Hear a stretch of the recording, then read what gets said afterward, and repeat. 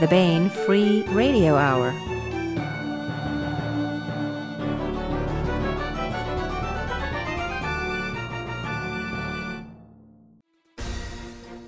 On the podcast, fireworks in Dayton, Ohio bring down a UFO that turns out to be a British spaceship of the line from an alternate dimension where England didn't piss off its offspring with idiotic taxation demands. Hey, it turns out that sooner or later your kids are all that stand between you and a plate full of dog food, King Georgie, Porgy, pudding, and pie. Maybe in a happier world, Britain would be celebrating Independence Day too. Well, as we continue with the complete audiobook serialization of Alliance of Equals by Sharon, Leah, and Steve Miller. All right now. Welcome to the Baen Free Radio Hour podcast. It's an honor to have you along. I'm Baen editor Tony Daniel. Well, the interns have been shooed out the door for the week to go and do independence things, and I'm back behind the mic for the intros and bumpers this time. And just in time to say that we have part one of a two-part fun interview with John Ringo. John discusses his new collaboration with Larry Correia, Monster Hunter Memoirs Saints, which is book 3 and the finale of his subseries within Larry Correia's Monster Hunter Universe.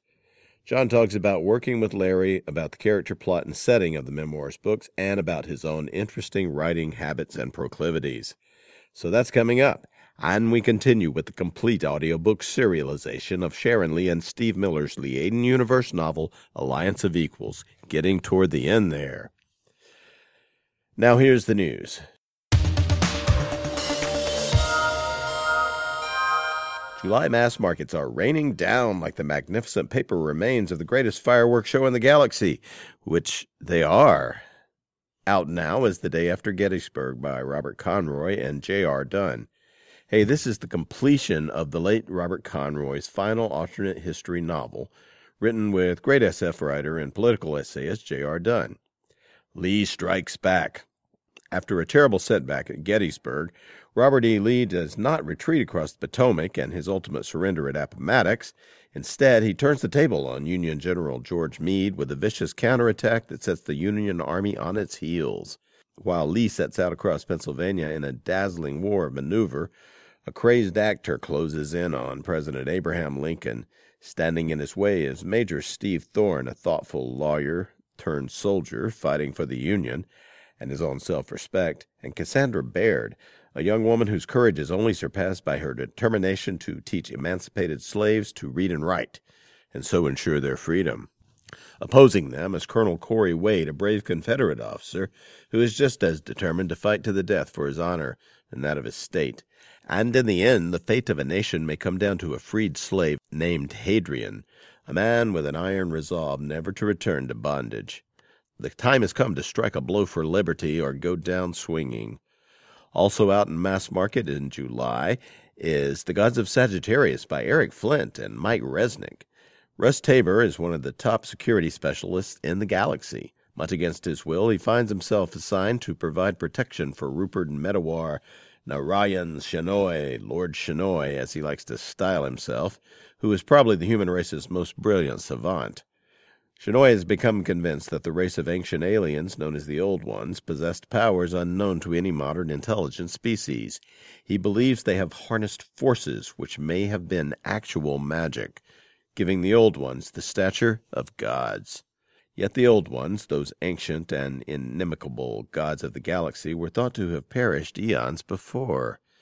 Now human adventurers and an alien shaman are on a collision course with the truth. Despite their many differences, only if they unite their forces do they stand any chance of surviving the coming encounter with the Gods of Sagittarius. The Gods of Sagittarius by Eric Flint and Mike Resnick, and The Day After Gettysburg by Robert Conroy and J.R. Dunn are both available in mass market format at booksellers everywhere.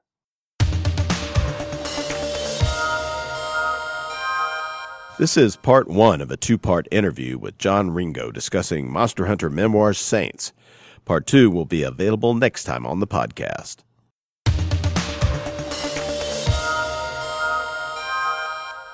I want to welcome John Ringo to the podcast. Hey, John, it's so great to have you on.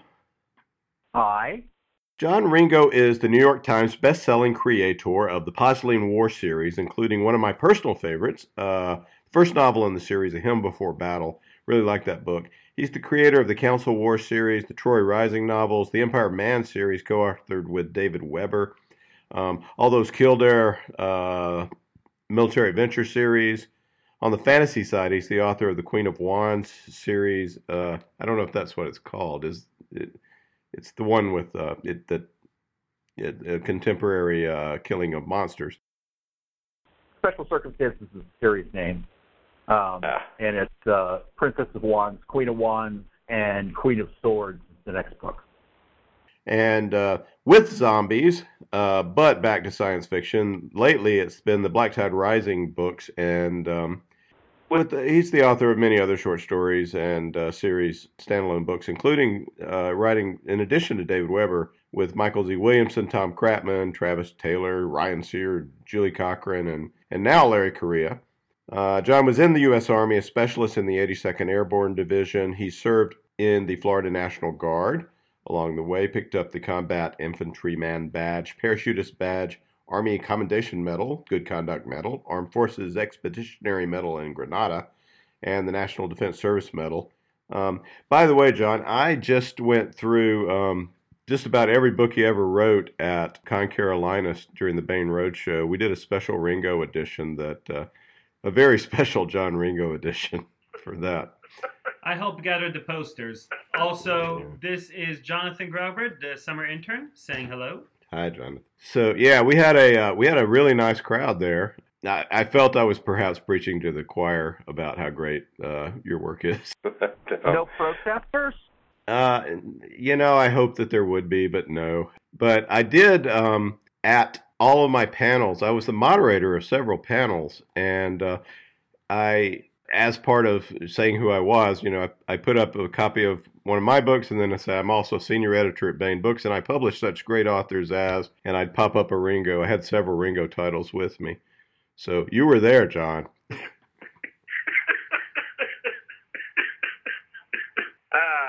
of that. Yes, let's not. But just to let you know, and everyone out there. So now at Booksellers, it's Monster Hunter Memoirs Saint. Real quick on the series, on what we were just talking about obliquely. Some people will get it, some people won't. I used to go out to the West Coast to do signings a lot. And I would do signings at Other Change of Hobbit in Berkeley. And I don't even know if Other Change of Hobbit is still open or not, but I'd love to do a signing in Berkeley at this point. That'd be freaking awesome. You would have crowds inside and out, perhaps. I don't know. I was sitting outside because you can't smoke within 20 feet of a doorway or something. I was sitting outside at a desk signing all their stock and smoking a cigar, and I had a 7.62 design shirt on that had a Barrett team on the back. And the cops, walked to one end of the block and then walked back and then walked back again. And I couldn't figure out if they were guarding me or trying to figure out if they could arrest me. They were probably observing a very strange species. The American from the heartland approaches. Well, God knows what all this is gonna lead to. I sure as hell hope it's a passing, because what does it have to do with art, really? Anyway, now out from Booksellers is Monster Hunter Memoirs Saints by Larry Correia and John Ringo. This is book 3 and a big, entertaining, and harrowing finale and coda to the Monster Hunter Memoir series. I know you've told it before, but could you give us sort of the origin tale of how you came to write this, John? I guess we should start by saying the Monster Hunter series is a series created by Larry Correia, which is really cool, and you thought it was pretty damn cool, right?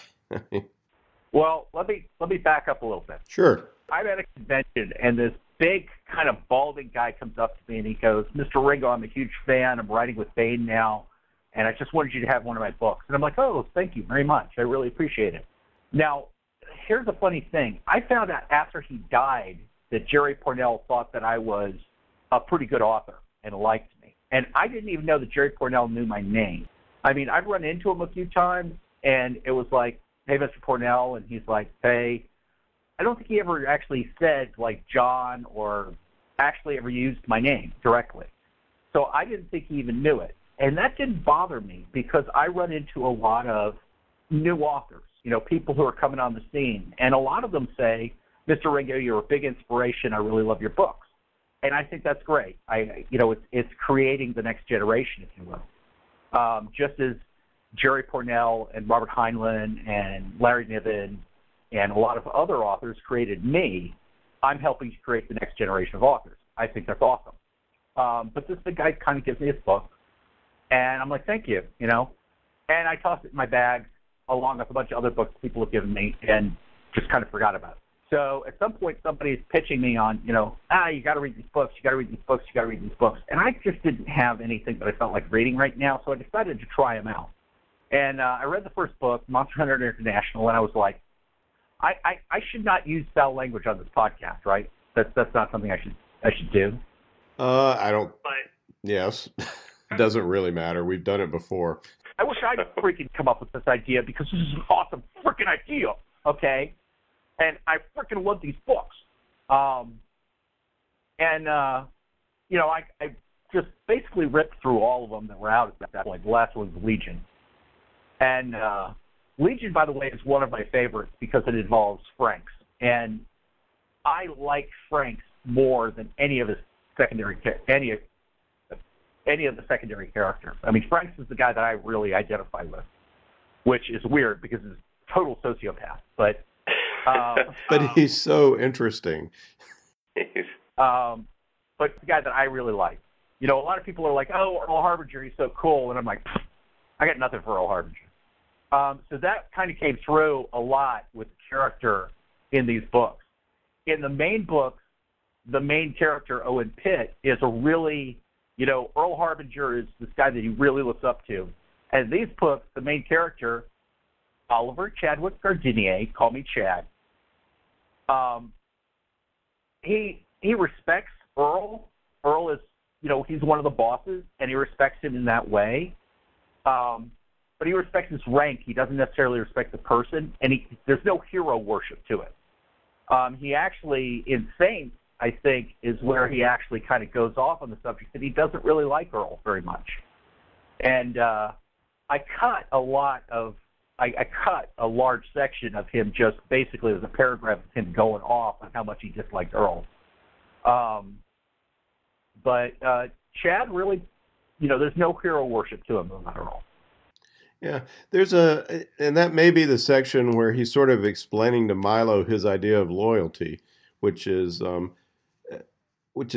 really interesting statement of rational philosophy in that regard. I would like to get to that actually later. If you tell us a little bit about Chad, this guy that we should probably continue with how you decided to write in this universe, since you are John Ringo and you can write your own damn books, and you do. Well, the thing was, I was kind of stuck. I'd done 4 books in the Black Tide Rising series, and I was just kind of meh about other stuff, and I started thinking about MHI. The main books take place present day with a lot of present day technology.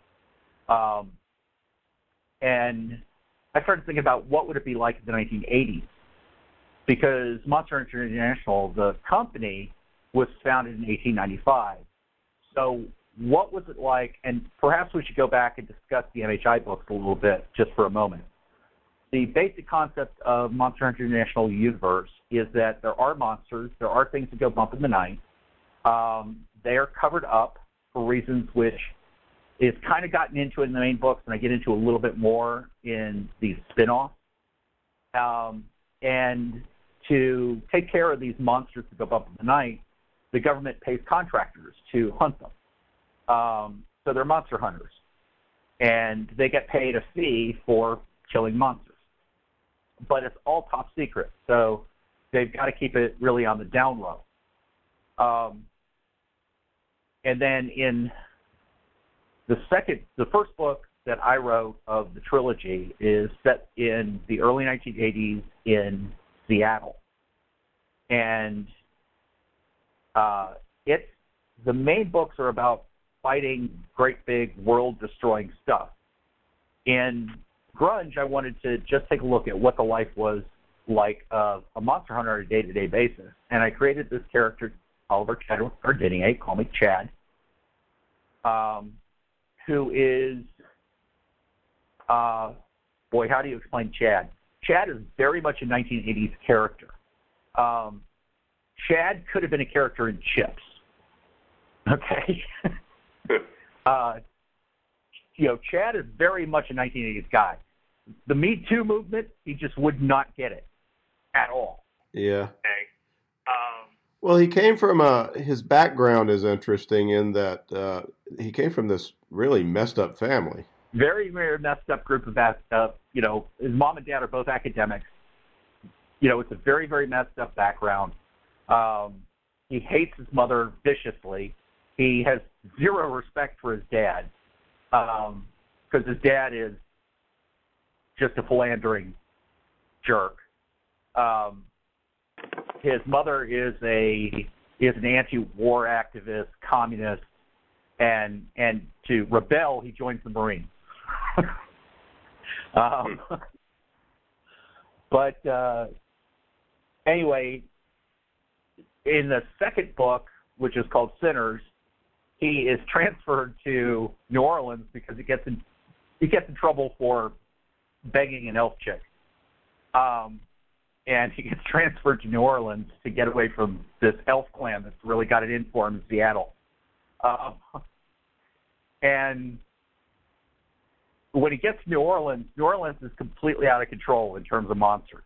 And Larry had some issues with that, and I didn't get into it. It's Larry's Universe. But if it had turned out that monsters were overrunning New Orleans in the 1980s, everybody in the nation would have shrugged, because New Orleans in the 1980s was such a freaking messed up place that if it turns out it was because of monsters, everybody just go, oh, well, that totally makes sense. Because nothing else made sense about New Orleans in the 1980s.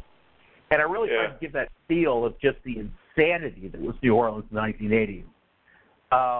And a lot of people who lived in New Orleans in the 1980s are like, dude, did you live here in the 1980s? I'm like, no, but I heard a lot about it. I did some research, and it was just nuts.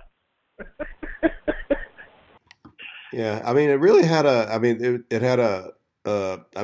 you did the research on Seattle, and I lived in Seattle for 5 years, and you certainly caught that place, and it felt like New Orleans. That you caught New Orleans as well. You mentioned later in the book that Chad, we don't get that book, but Chad eventually works in Manhattan in New York, and during the bad times there, and that's another place that one could imagine had an eruption of monsters to cause all the pre-Giuliani New York. New York in the 1970s, especially. I mean, that was when Billy Joel wrote Miami 2017, wasn't it? Yeah, it's Miami 2017, where he's talking about, I saw the lights go out on Broadway. Yeah. And that was when they did Escape from New York, which was about, at a certain point you just put a wall around it and give up.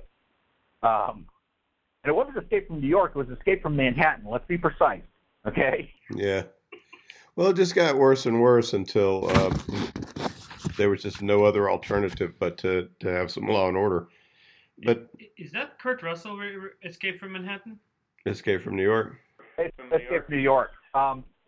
Well, Dinkins doesn't get the credit that he should for that, because Dinkins actually was the one who increased the NYPD, and he was the one that started with broken window policing.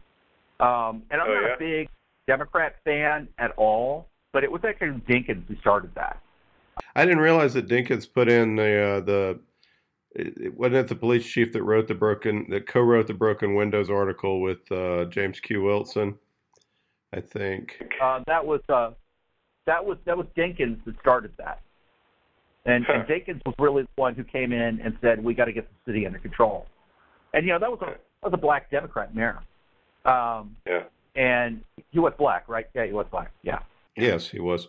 And but you know, he was the one who started that, and Giuliani really. It's not that Giuliani took all the credit for it. Giuliani did an awful lot of stuff. Don't get me wrong, but Giuliani really felt like he could do it better. And you know, New York has just changed amazingly. You know, one of the things we kind of touched on politics early on, and I don't want to touch on it a lot, is that, you know, a lot of people are freaking out about what's going on right now, and I'm freaking out a lot about what's going on right now. But truthfully, it's nothing compared to the 1970s.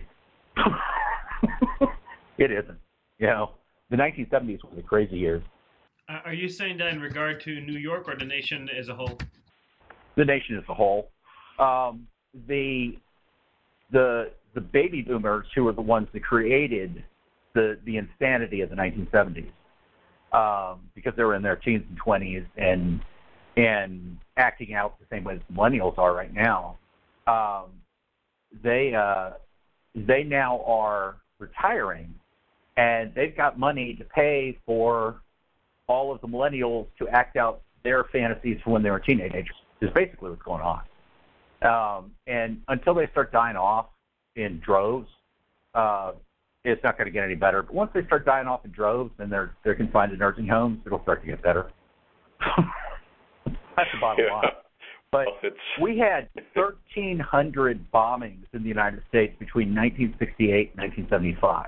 I mean, I was remembering this the other. I don't want to get into a long discussion of the 70s, of course, but I was remembering. You know, I was a kid in 72, or I think it was when Wallace was making one of his runs and he got shot. And I was in Washington D.C. then. With my dad was doing some work at the U.S. Geological Survey, and we were up there staying, and it was madness. I mean, I remember running through clouds of tear gas and human defecation everywhere, and we got evacuated from the Washington Monument because there was bomb scares, and it was craziness that year. Yeah. Well, one of the things about these books is that the 1980s were after the 70s, obviously. But the 1980s was a time when, even more so than in the 1970s, but in the 1980s, it was like there was this universal belief in what's the technical term for it is millennialism, that the world was going to end at any moment. It was in the 1980s that you had War Day, you had Terminator. I'm trying to think of a couple of the other books that were all about the whole world, or a couple other movies about, the whole United States being wiped out by nuclear war. And that has been something you've had all the way back to Pat Frank's The Last Babylon. But in the 80s, it was just everywhere. It was on television, it was in movies, and it was because the left was so terrified of Reagan starting a nuclear war. So you had this very, very, you had a real thing about live fast, die young. My kids were born in the 1990s. And I asked one of my daughters if, when she was growing up, she thought that there was no way she was going to live to 35. And she said, no, why? And I said, well, in the 1980s, I mean, I and all of my friends assumed we would not live past 35. It was just assumed that you were not going to make it. Or if you did, that you would, it would be a fight for survival every single day. And, it's not just me. I mean, it was pretty much everybody that I hung out with felt the same way. No, sure. I remember it well. I mean, you had people, being, because there was a nuclear threat that just isn't present today, because Reagan won the Cold War. And they have no frigging clue what it was like back then, and the sort of atmosphere you lived in, and trying to explain it to them is useless. Kim Jong-un has a nuclear weapon. Oh my God, he has a missile. He has a missile. He could fire one at the West Coast. Okay, I grew up with 1,500 of those fuckers pointed at us. Oh shit! There I went and used the F word. That's okay. Yeah, exactly. Exactly. And, and I grew up in a town that has an army base in it, and so we knew we were targeted. Fort McClellan. So, yeah. Anyway. There was no place that I lived that wasn't a target, except for the 2 years that I lived in Iran. Everywhere that I lived was a target. I lived in Atlanta. It was the 3rd Army headquarters. Yeah, Atlanta's going to get hit. I lived not far from Dobbins Air Force Base. Yeah, that's going to get hit. I lived in Orlando. Yeah, McCoy Air Force Base. That's going to get hit. In Alas Babylon, there's this, description of Orlando basically being a whole bunch of craters. So that was very much a 1980s thing. It was a live fast, die young, because you're just not going to make it for very long. Have as much fun as you possibly can right now, or do whatever it is that works for you for right now. And for Chad, it is killing monsters and partying, and that's who he is. He just goes at life 100% all the time, because he knows that every moment could be his last. So he's this very kind of over the top character. People say, oh, all of your characters are super characters. And I'm like, my main characters are always super characters, because if you're going to write the everyman, well, just go write Death of a Salesman over and over again. Okay, I get that. But when you're writing an adventure tale, when you're writing something which is an archetypal romance, not a romance novel, but the archetype of romance, which is an heroic tale, your hero is by definition abnormal. So you have to have someone who may not appear abnormal on the surface, but ends up being an abnormal person. Mike O'Neill from the Him Before Battle you were talking about, the Post-League series. This guy's just a web designer, and he ends up being multiple Congressional Medals of Honor. Anyway. And your guy in the Black Tide Rising series. Steve Smith. Yeah, Steve Smith is a high school teacher. He's a high school history teacher. And, his daughters are, they're normal kids on the surface. And then you put them into the right situation. There are situations where certain people are going to excel where they don't excel in other situations. And Chad would have been, well, as it turns out, Chad would have been a great academic in almost any situation. But, Chad would not have been essentially a superhero character had it not been for he was in that particular universe where he had that opportunity to be that guy. Anyway. Yeah. Well, another thing about Chad before we move on is that there's other Ringo characters like this as well. I think he's a guy that has personal demons, but in a lot of people they are debilitating and they make them a little off-putting as people. But that he's somebody that somehow managed to wrangle these to good use, found a way to overcome and sort of work and use them, right? Yeah, that's not something that you find in all of my characters, but it's something you find in a lot of my characters, because it's something I find in a lot of military people and a lot of police officers. People say, look at these cops who are doing this horrible thing, and I look at it and I go, look at the 99.9% who have all those same demons but don't let them out, because the nature of a sheepdog is to be a wolf first.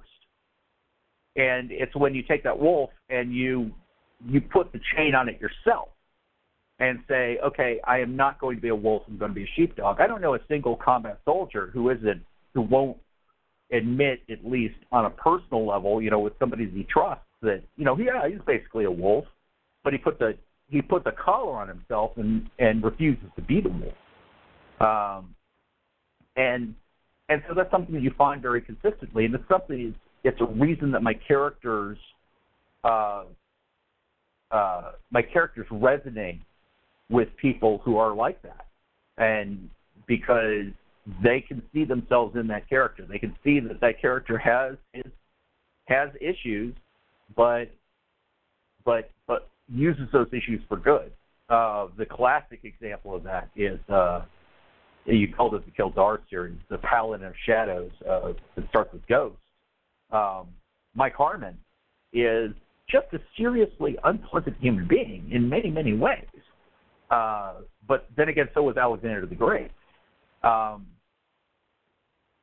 And Mike takes those demons and he channels them. And one of the things that ticked me off about Star Wars is, let the hate flow through you. You know what? Yeah, hate and anger can be great motivators. They can carry you forward when nothing else will. It's not love. It is not love that is going to carry you through battle. It's going to be hate and anger. And that, can you let that consume you? Absolutely.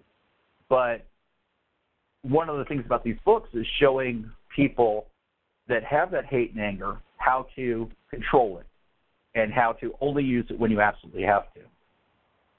Yeah. And even it makes for compelling reading and makes for a compelling real life kind of character. Although he does have that Doc Savage characteristic of being able to, he's always the smartest guy in the room. And he likes to show it too. He likes to rub it in some academics' faces, which is kind of fun. Chad is kind of a Doc Savage character. But once again, if you're going to choose the main character for writing, archetypal romance, you don't want to choose somebody who doesn't have a Doc Savage edge to him or her. Yeah. And he's always complaining about having to read ancient Tibetan, though. Well, Chad's gifts, in terms of his intellectual gifts, are fairly obvious given his familial background. What's really weird about Chad is his physical gifts. That he has both the high physicality and the high intellect. But I know I know people like that. I know people who, are close enough to Chaddy in type that it's not that far outside of the realm of possibility for me. A lot of people look at these things and go, "Oh, that character's not realistic." Most people run into the same 25 people over and over and over again, but because of what I do, I run with a weirder crowd. And so I do run into people who are, people who are off the charts. You look at astronauts. Astronauts are off every freaking chart. They're off the chart intellectually. They're off the chart in terms of emotional stability. They're off the charts in terms of physicality. There was a joke there for a while that the retirement position for Navy SEAL officers was astronauts, because there's been, if you're going to choose one group that supplies the most astronauts, it's not Air Force pilots, it's not Navy pilots, it's not Marine pilots, it's not Caltech or anything like that. The group that has the highest percentage of astronauts as a major group is U.S. Navy SEALs. So, I know a lot of people who are they're just extraordinary people, and I am very honored to know these people who are just extraordinary. But most people don't run into extraordinary people. And you might pass one in the store and you don't know it. I end up meeting them in terms of their extraordinaries. I met a former commander of Delta Force one time. He'd been a tunnel rat in Vietnam, enlisted, had been recruited into the Special Forces, he was one of the original founders of Delta Force. He stayed in Delta Force, until he was a sergeant major. He'd been a sergeant major for long enough that they went, we're just going to make you a first lieutenant. When I met him was in 2005, 2006, and he was a full colonel in the Army. And this guy spoke. He had 4 Silver Stars, 2 Distinguished Service Cross, 1 still under consideration for upgrade to the Medal of Honor when the operation was declassified. And he spoke 27 languages. 27? 27. He's not the only person I know who spoke in excess of 20 languages. Dr. Rizwana Shelley, who's mentioned, who is a character in the Black Tie universe, Pakistani British lady that I knew when I was a kid and still have kept in touch with over the years. She has 6 PhDs and speaks in the same range, between 20 and 30 languages. And her PhDs aren't like, gender studies. They're chemistry, biology, physics, nuclear physics, that kind of stuff. Yeah. Well, there's clearly extraordinary people in the world, and I suspect a lot of them like reading your books.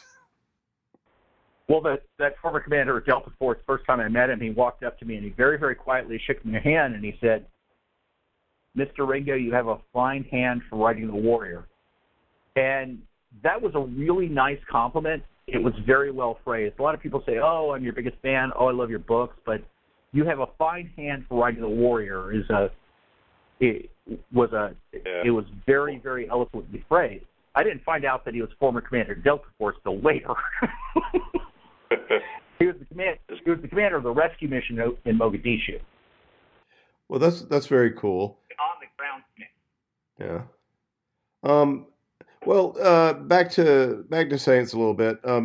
So the book we're going to talk about the locales. We mentioned them. It takes place in several places, including Oxford, England, which is a really cool segment or two there. But it's at heart a New Orleans book, and you really evoke the locale. Kind of took what we think we know about New Orleans and push it over the top and add magic. New Orleans, I mean, add magic and monsters. How'd you go about this? Did you research New Orleans? Do you have a special feel for New Orleans personally?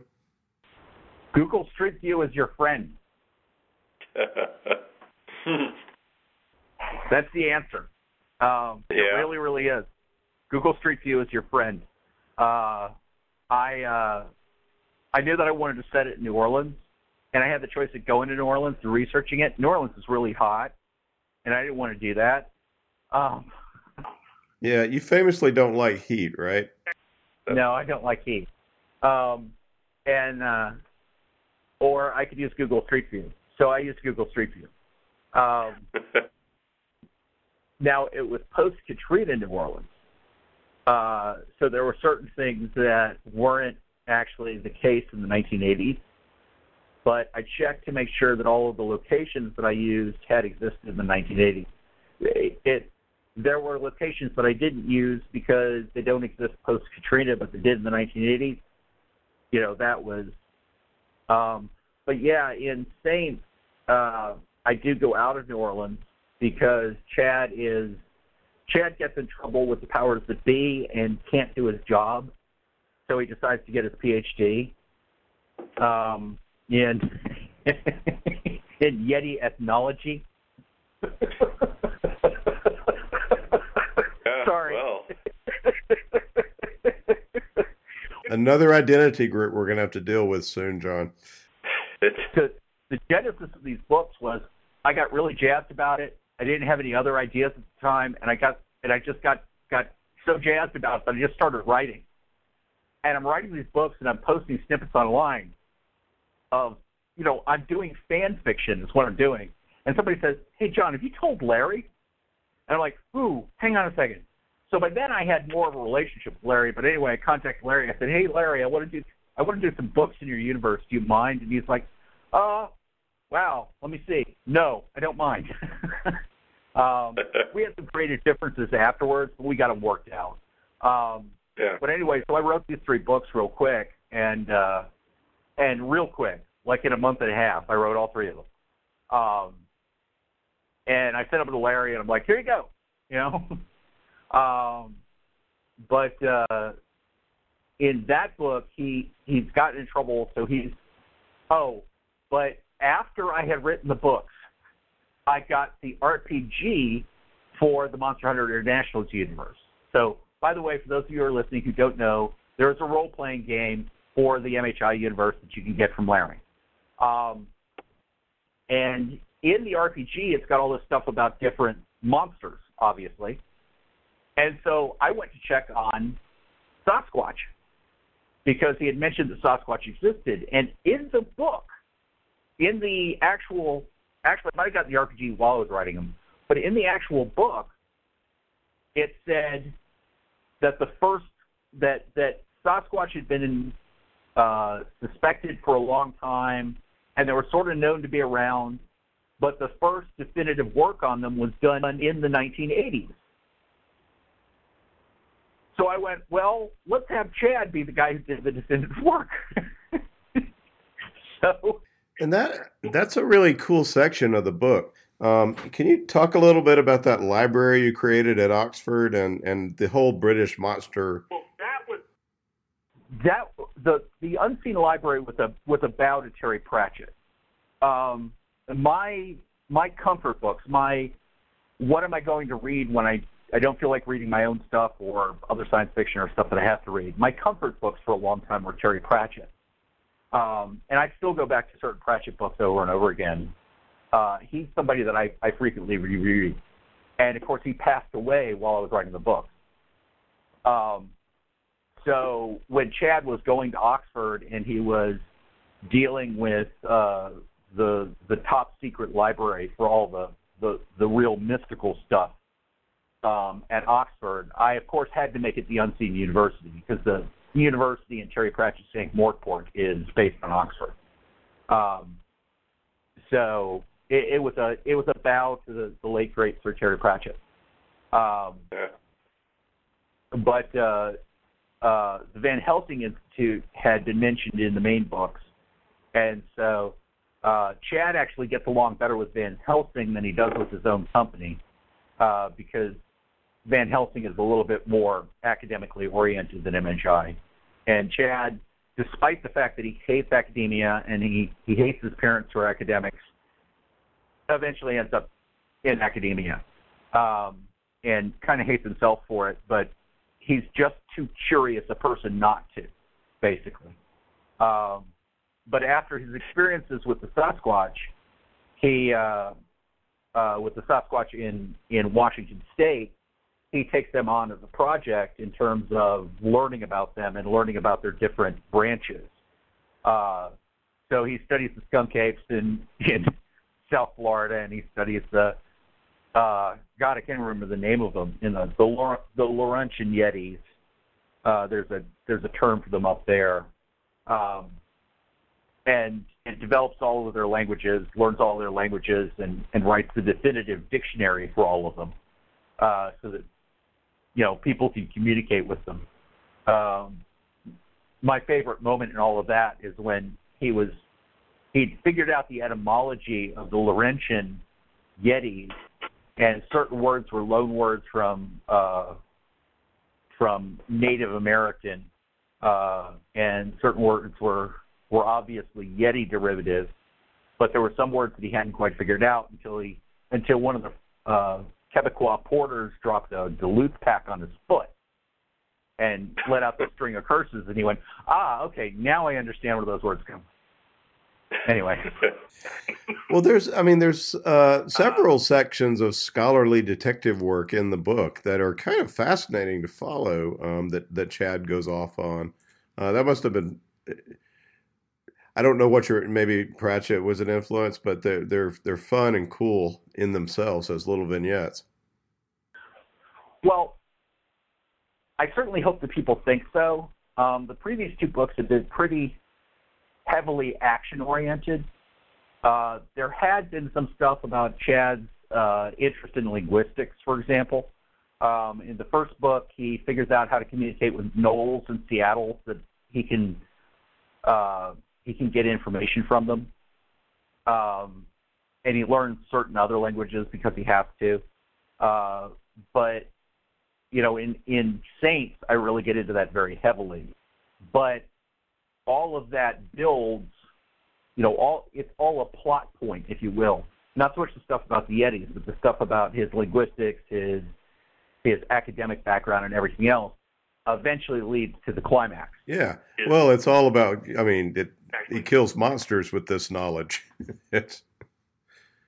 Yes, that's exactly it. Yeah, his whole thing is about, there's a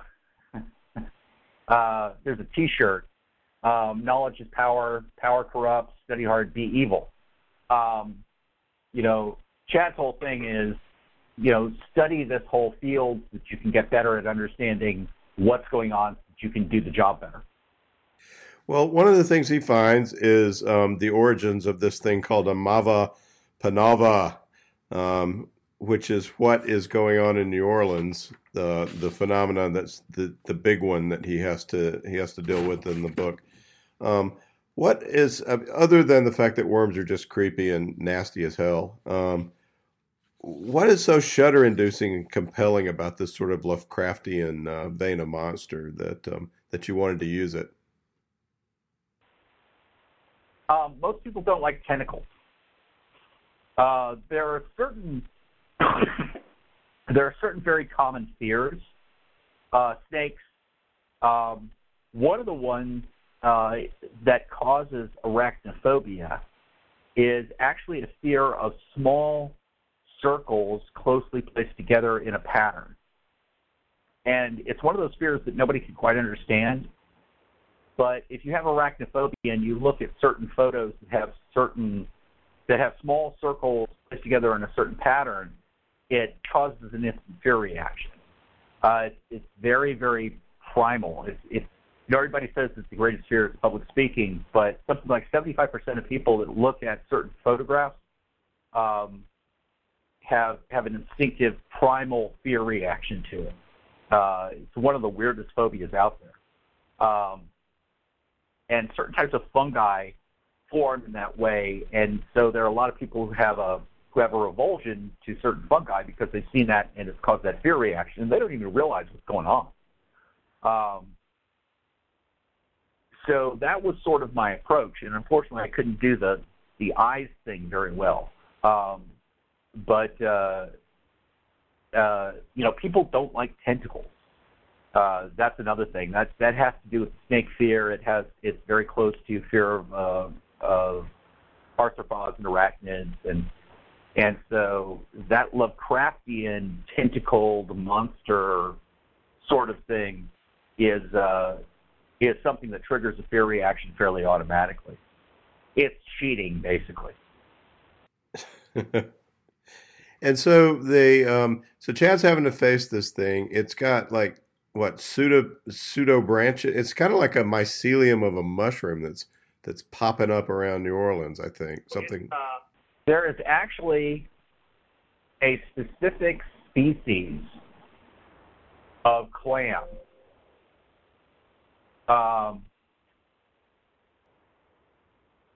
Sorry, I am looking it up online. Yeah. I'm trying to find the name of it. I'm trying to see I used to know what the name of the species was. File shell is what you can usually find it on, but if you just do a search online for clam with tentacles and look at it, that's what it actually looks like. It's a file shell is what it's called, and it is a clam with tentacles, and it's really creepy looking. So gross. A lot of the stuff in my books, I did not complete my degree in marine biology, but I was working on a degree in marine biology, and got within semester of it,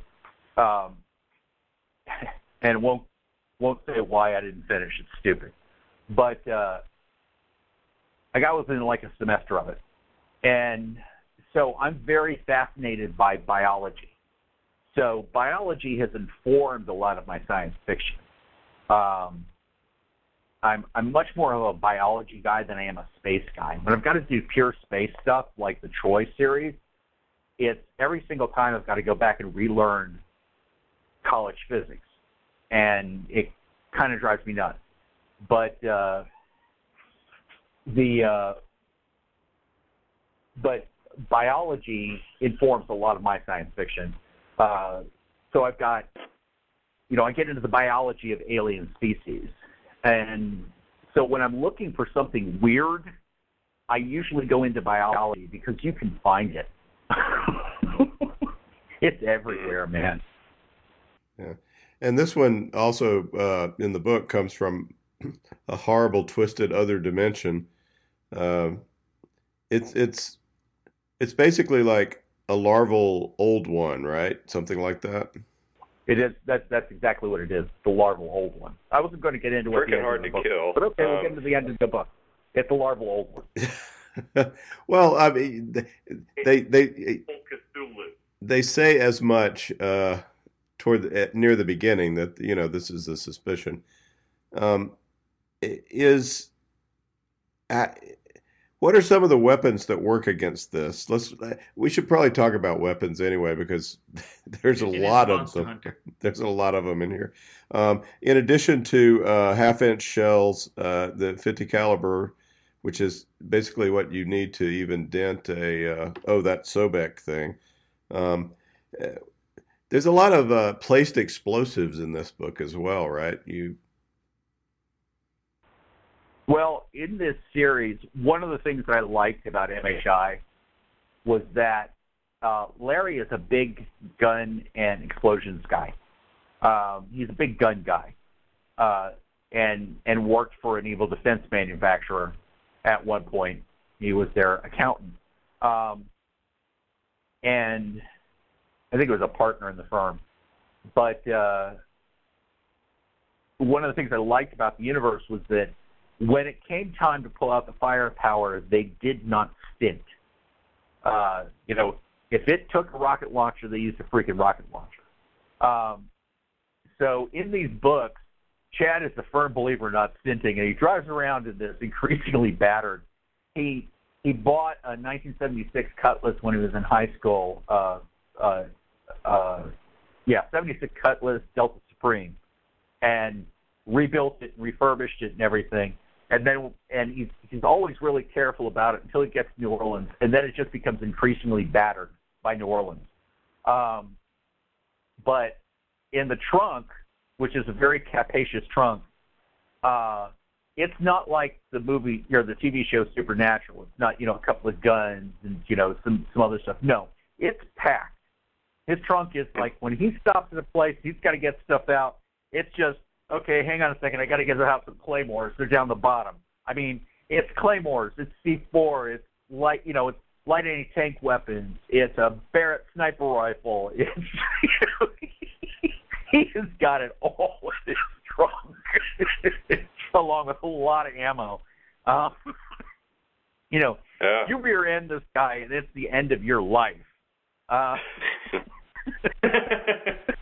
It would be, what is he calls that car? Honeydew or something like that? Honey Bear. Honey Bear, yeah. Honey Bear. Yeah.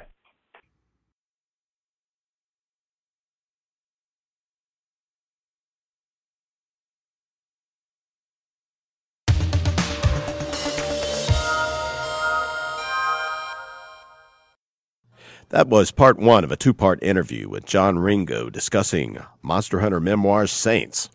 Part two will be available next time on the podcast.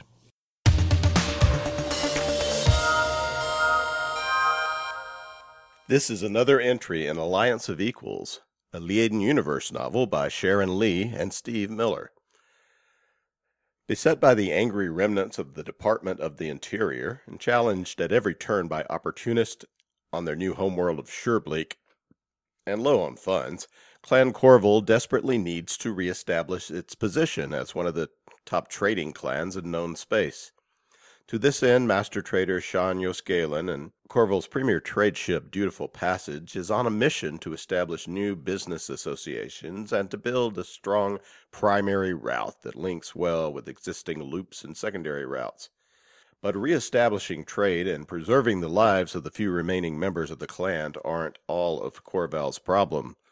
Matters come to a head as Dutiful Passage, accustomed to being welcomed and feted at those ports on its call list, finds itself denied docking and blacklisting while agents of the DOI mount armed attacks on others of Corval's traders under the very eyes of port security systems.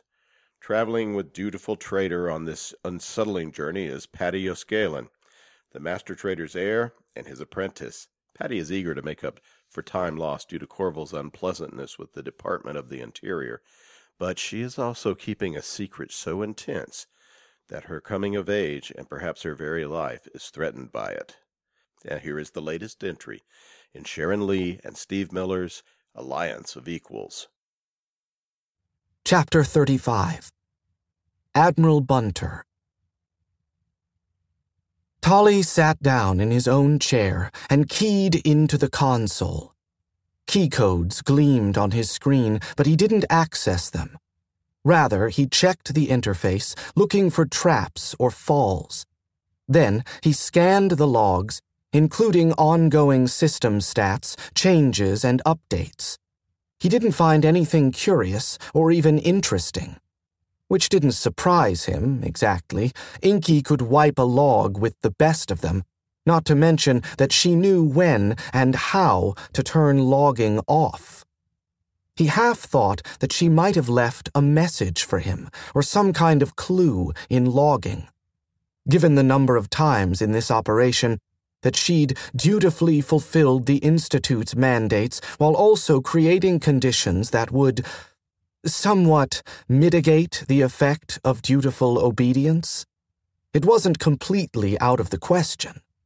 And truth said that was an intriguing ability. And he almost hoped he caught up with her again so he could ask her how she managed it. This time, though, he was disappointed. Inky had left no log records, nor a personal note for him detailing the locations of the traps and the kills. Fair enough, he thought, leaning back in his chair and smiling slightly. He'd just have to find them on his own. Tolly, Admiral Bunter spoke from behind and above him. Is there something wrong? No more than there was 5 minutes ago, he said. Just savoring the moment is all. He looked over his shoulder and upward. You sure you want to go through with this? He asked. We discussed the pros and cons, the Admiral said. I understand that it is possible that this action will cause me to cease to exist. I accept this. I would rather cease to exist than live in a state of uncertainty and enslavement. Just making sure.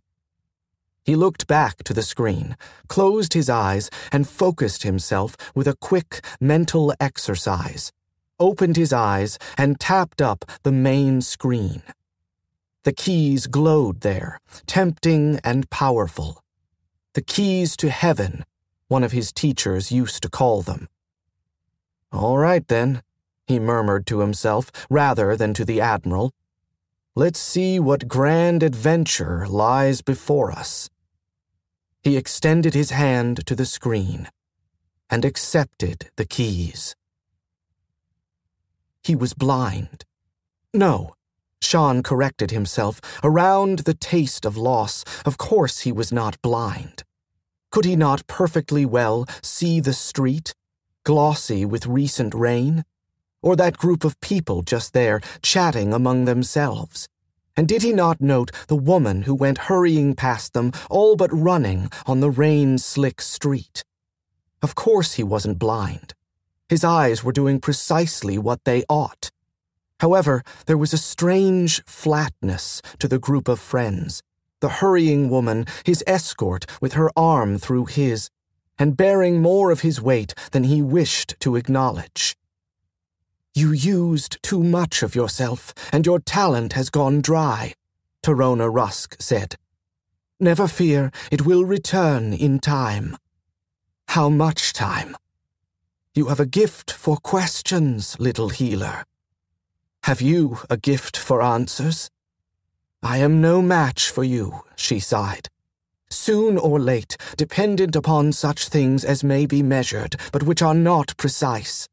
I will tell you, the machine's kiss is dire.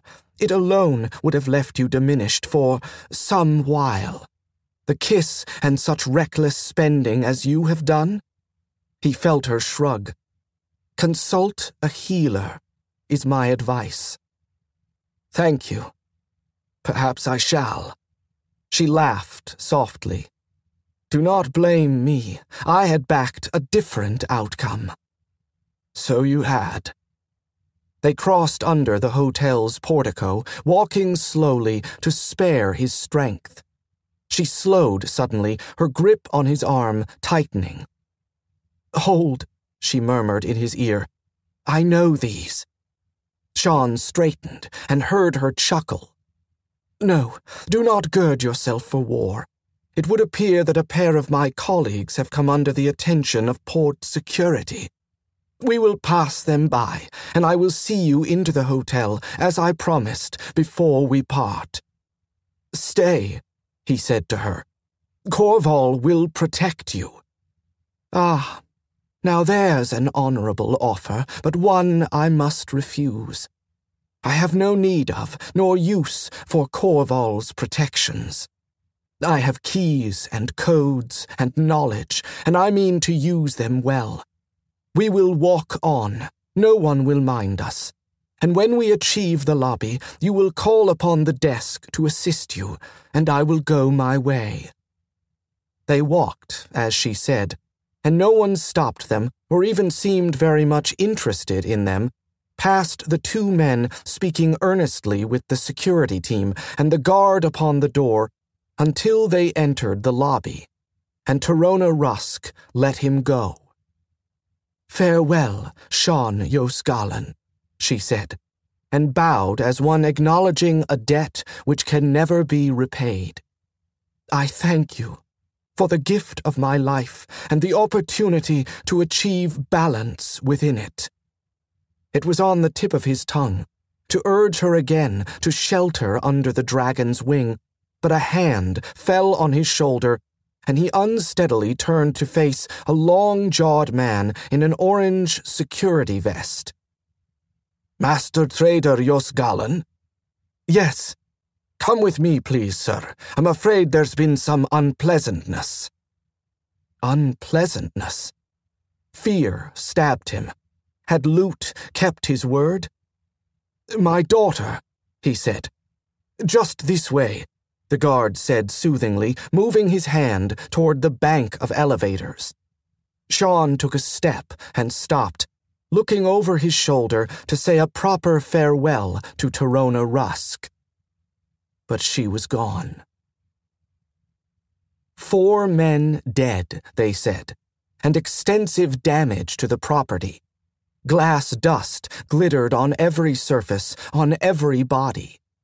Paddy shone like an ice maiden, her eyes closed, her face expressionless, her breathing as slow as if she were in trance. He touched her hair. He called her name, softly. There was no response.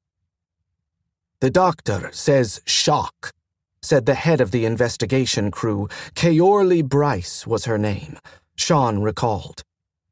"She's the only survivor. Bruising on her shoulder consistent with being struck with a heavy object, no other trauma. The others," she sighed. 2 dead by hand, broken necks. The other 2 speared back to front with glass shards as wide as your hand. I'll tell you what, Master Trader Yosgalan, I'd give a lot to find where all this glass came from." Shawn shook his head wearily. He had answered questions. He had directed port security to the Garden of Gems and to poor Vanner's body. He had told them everything that had happened, to the limit that they would understand, which gave them an ambitious criminal who sought to hold a master trader for ransom from his ship. He had no names for the other dead. Paddy's dead, as he thought of them. Eventually, the team leader went away, and shortly after, a medic lifted Paddy onto a stretcher, while others readied the dead for transport. "You're her parent?" the medic asked him. "I am, yes. The doctor gave her a field exam, said she's in no danger. There's an ambulance on the way to take her to the hospital so she can be checked out thorough. That's the best course, sir, but as her parent, you need to agree." "I agree," he said, and the medic nodded. "We'll just take her down now to the holding room off the lobby," he said. "Whisk her right out when the car pulls in." He looked down at Sean's mangled and bloody sleeve and looked up again. "You're all right yourself, sir?" "I'm tired," he said truthfully, "and worried about my daughter." "Sure you are. You come on along with us now. You can rest a bit in the holding room."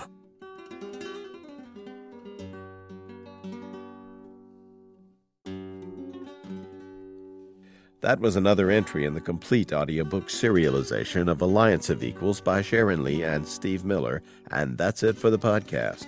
Thanks to Audible.com, to Bain intern Jonathan Graubert for editing help, and the podcast theme composer Ruth Judkowitz. And an utterly still writing room held at 39.9 degrees Fahrenheit and filled with perfect autumn light and a couple of cases of smokes and a Barrett machine gun for letting off a little steam during breaks, plus all the thanks and praise for John Ringo, co-author with Larry Correia of Monster Hunter Memoirs, Saints. Please join us next time here at the hammering heart of science fiction and fantasy, and keep reaching for the stars.